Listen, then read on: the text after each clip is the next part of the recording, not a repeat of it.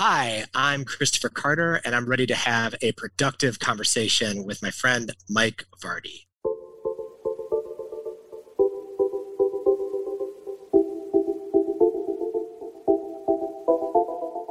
I'm really excited to have this conversation with Kristoffer Carter, really revolving around his book, Permission to Glow, A Spiritual Guide to Epic Leadership. We get into the idea of glow and permission, such a big word. There's so much to get into, and I'd rather just have you hear us talk about it than me pontificate about it. So let's get to that conversation now. Here's my conversation, a productive one at that, with Kristoffer Carter.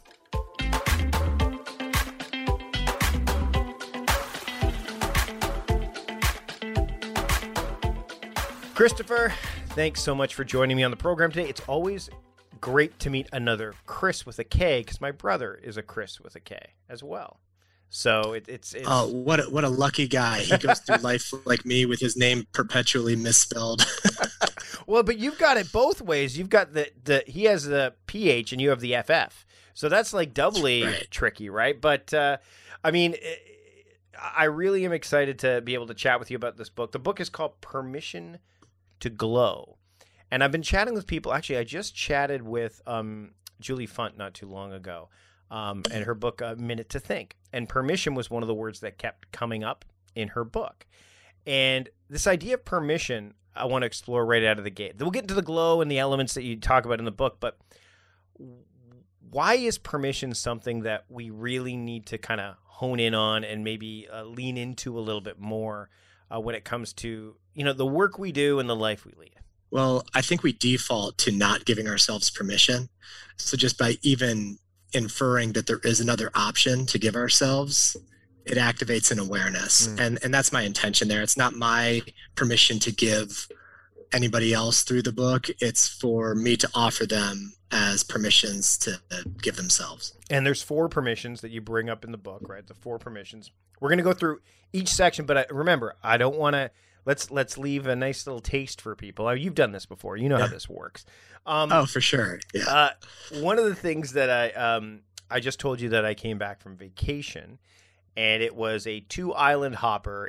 There was very limited Wi-Fi. So it was basically a place where all I could do is just relax and be present and essentially chill. And the first permission is permission to chill. Now, what do you mean by chill in that context? Is it the relaxation element, or is it the reducing anxiety element? Like, can you dive into that a little bit? Yeah, so chill has become kind of a blanket term for anything we can do, the defiant act of slowing down. I mean, our modern age, our digital age is so amped and ramped at all times that I'm a huge proponent of creating a daily meditation practice. I think that's very core to chilling out in the deepest core of our being. But mostly I just want to give leaders and fellow productive people that are just go all the time, the ability to tap out once in a while and hit that pause button and just chill and take a look around and be with what is. How do you combat the biases around that? Again, this comes up a lot. Like, I don't have time. I don't have time to do that. Like, but it comes at it from both ways. One is I don't have time, and then you show them that they do, and then they say, well, that must be nice for Kristoffer, or that must be nice for Mike, because they've got this and this and this. So how do you again, we kind of talked about this before we hit the record button, but how do you have that discussion without necessarily having to dismiss them out of hand? Because a lot of this gets dismissed out of hand. Oh, yeah. You're Canadian, you don't understand. Exactly. You're Canadian, you don't understand America. Right. I'm like, all right. Like, how do you help someone through that? Yeah, well, a lot of my professional career is spent lobbing missiles to get the attention of very high-performing productivity junkies, and I'm not saying they're not productive, but it is a total fallacy to argue the time thing, because the 2 biggest scarcity constructs in all of human history, all of human existence, are time and money. Yep. There will never be enough of either. Mm-hmm. And what I'm more concerned with is creating what yogis call right action. So when we move beyond action for action's sake, the time that you invest in getting more efficient, you know this in your line of work, the time that you invest in getting more discerning, more aware, more calm, more focused, that is subtractive. It's not additive. It's not additive to the time that you already are chasing.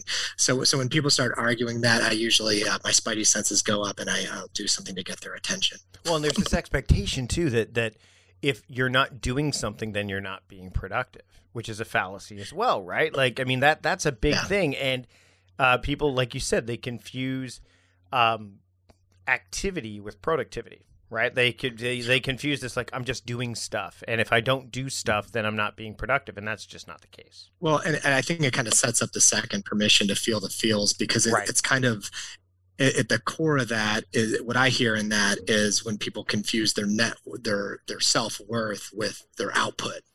And that's a dangerous place to play as well. And I'm going through it right now, in the middle of a book launch. It's very complex. There's a lot of details.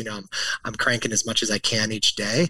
And at some point I have to just make peace with what did and what didn't get done each day, realizing that whatever did get done or didn't isn't reflective of my self-worth. Self-worth comes first before what we did or didn't get done. Do you think that's a generational thing too? I mean, I'll get a little bit personal here, but I've always felt that growing up, my father lived in a household whereas you are what you did, not you are who you are.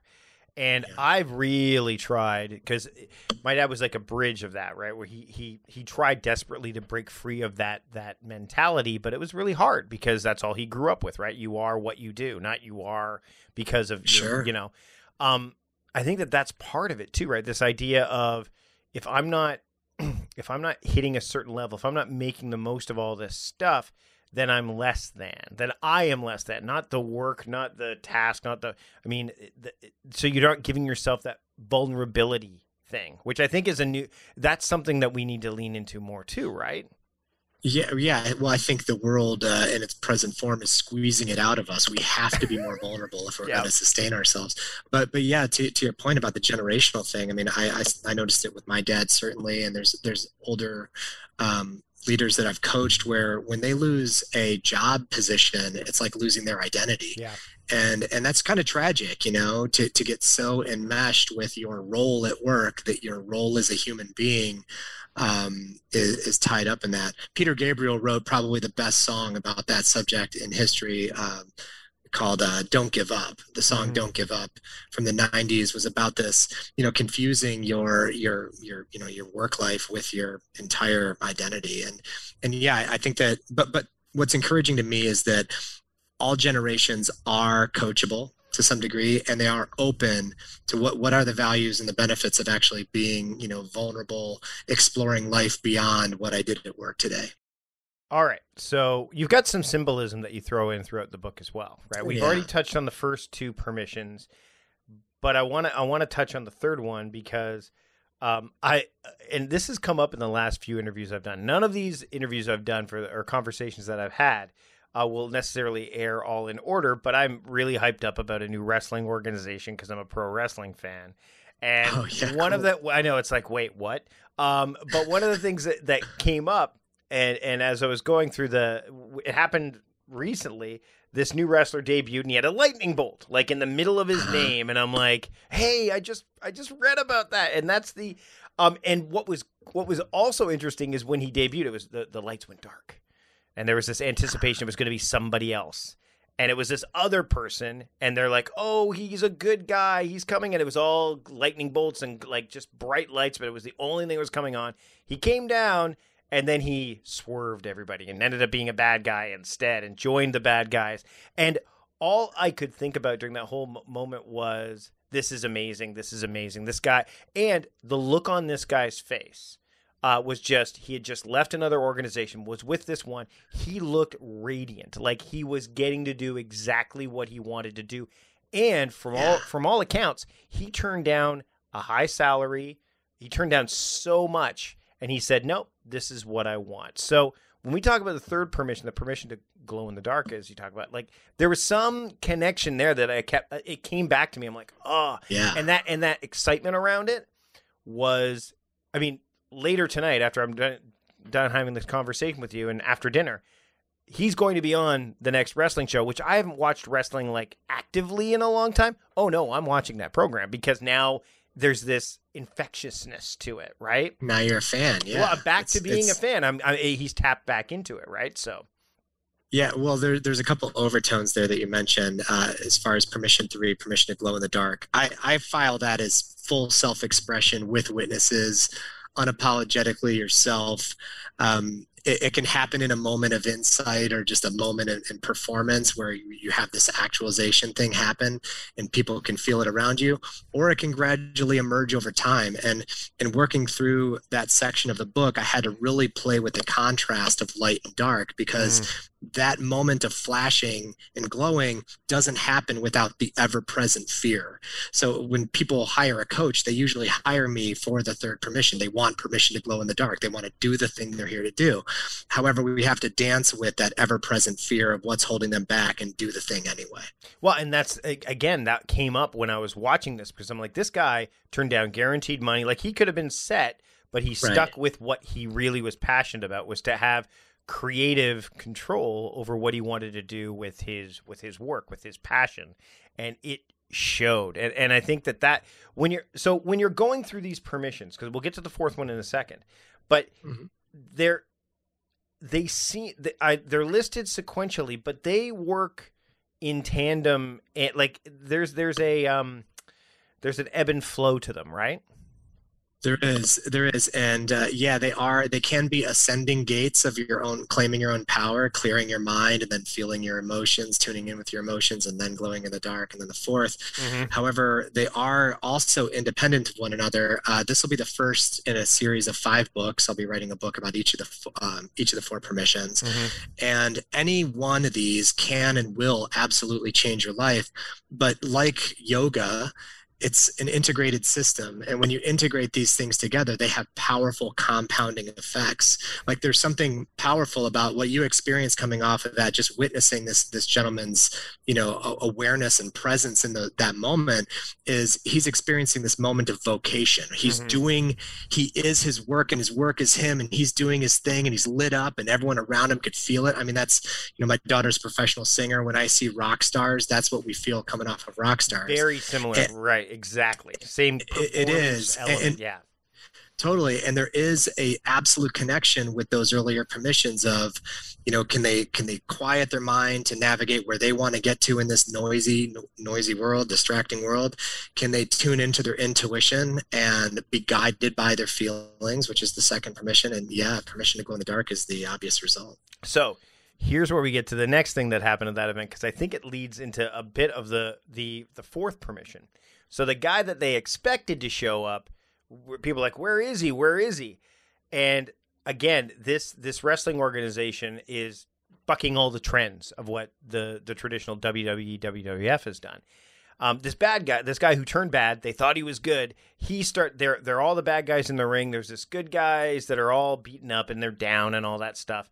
And then the lead bad guy says, I'm going to say goodnight. I'm going to send everyone happy. Bye-bye. And then all of a sudden, the music of the guy that they did expect shows up. And he's beaming.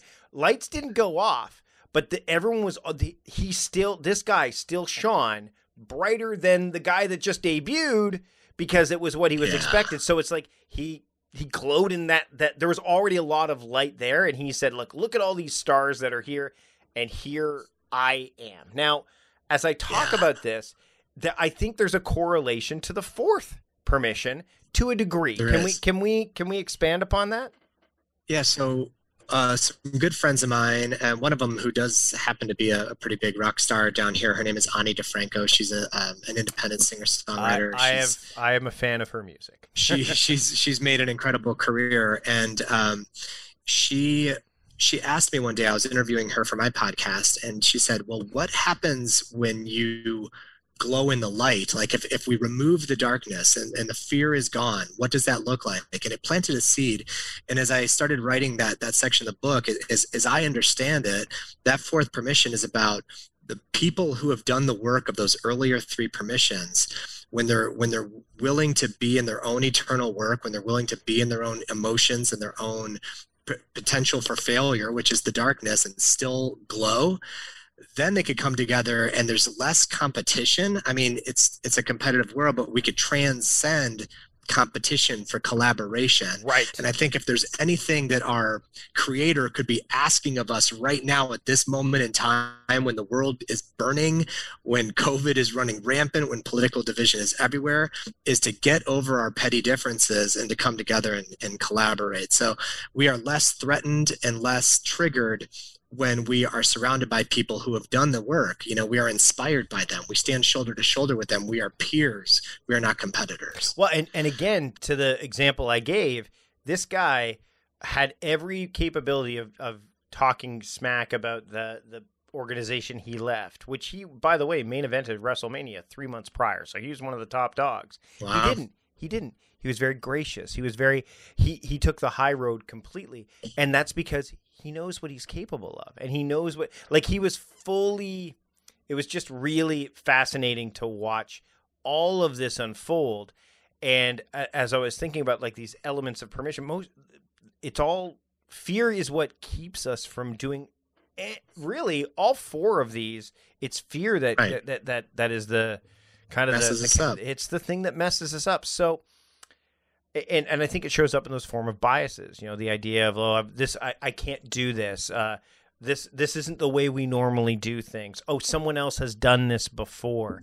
Right. Who am I to do this thing? Or we scroll social media and compare and despair. It's, while you're talking about wrestling, and by the way, I love the fact that you chose wrestling as like the lens to view this I could have gone down DDP yoga too. I could have gone down. Oh, no. I actually prefer it. I'm a Gen X kid, and I grew up with like the earliest WrestleMania, so I totally love it. But I think of a guy like The Rock, Dwayne Johnson, and that guy has transcended all different industries to become this industry unto himself, because he is a true ambassador of goodwill. It's hard for me to think of a person that actively doesn't like or hates Dwayne Johnson. He represents something I think that's actually pretty pure as far as what's possible and what's, what human potential could look like, Right. And so, yeah, I think of all of my earliest memories of just like huddling around the TV, watching WrestleMania. Again, if Dwayne Johnson, who was he's like a third or fourth generation wrestler, he's seen others go before him. Plus, he also saw other wrestlers that like Hulk Hogan and those guys that were super popular. He's like, well, who am I to do that? No, he was definitely somebody to do that. So I think that one of the things that I'd love for people to get out of this conversation, beyond the fact that permission is such a huge thing, and permission to glow, is how do these, when you tap into these four permissions, how are you able to not just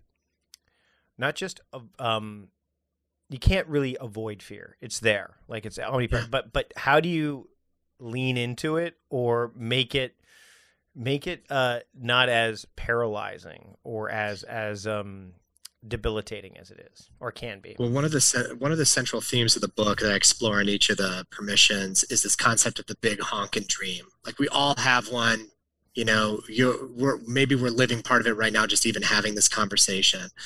But everyone out there has one, and on the way to pursue that big honkin' dream, we will get confronted. Even if not by all the predictable fears that show up and the tax man and the whatever the thing is, the mortgage payment, there's still the dream itself is confronting. Even the enormous, like I'm noticing it with my book. I've treasured this idea for so long, and the closer it gets, the more part of me wants to resist it. Yep. It's because that eventuality of coming face to face with something you've been dreaming about, it's a big freaking deal. But I would say that each of these are tools we can use to dance with that given, predictable, ever-present fear. And fear is not a weakness. Courage is the muscle we build by doing the thing anyway, and it's just a muscle that we develop over time by just 1% more, 5% more, 10% more. And over time, you'll be chances are you're already doing things that you're probably taking things for granted that you once thought were totally impossible. That's the work of, first of all, slowing down, feeling into what's coming up for you, noticing the fear and doing the thing anyway, glowing in the dark, and then standing shoulder to shoulder with others to hopefully create some positive change in the world. I mean, this is what's being asked of us. And that's why when we look around, we see so much darkness and so much fear.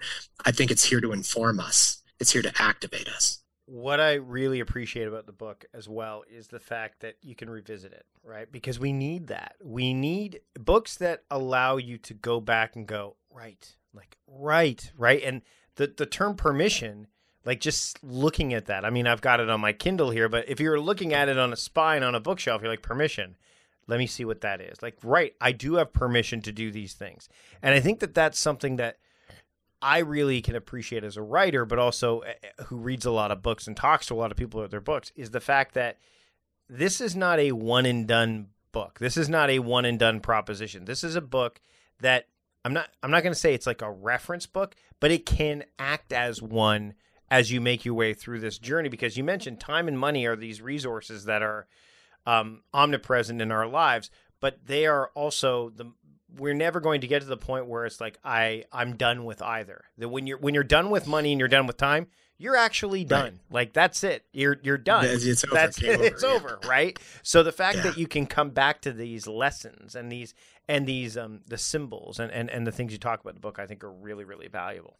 Well, thanks for noticing that. I mean, if I'll give you a spoiler alert for coaching. Whether you're hiring a $500 a month coach or a $500,000 a month coach, that coach's job is to unlock your relationship to practice at deeper, heavier, bigger levels than you've ever practiced before, to fall in love with practicing.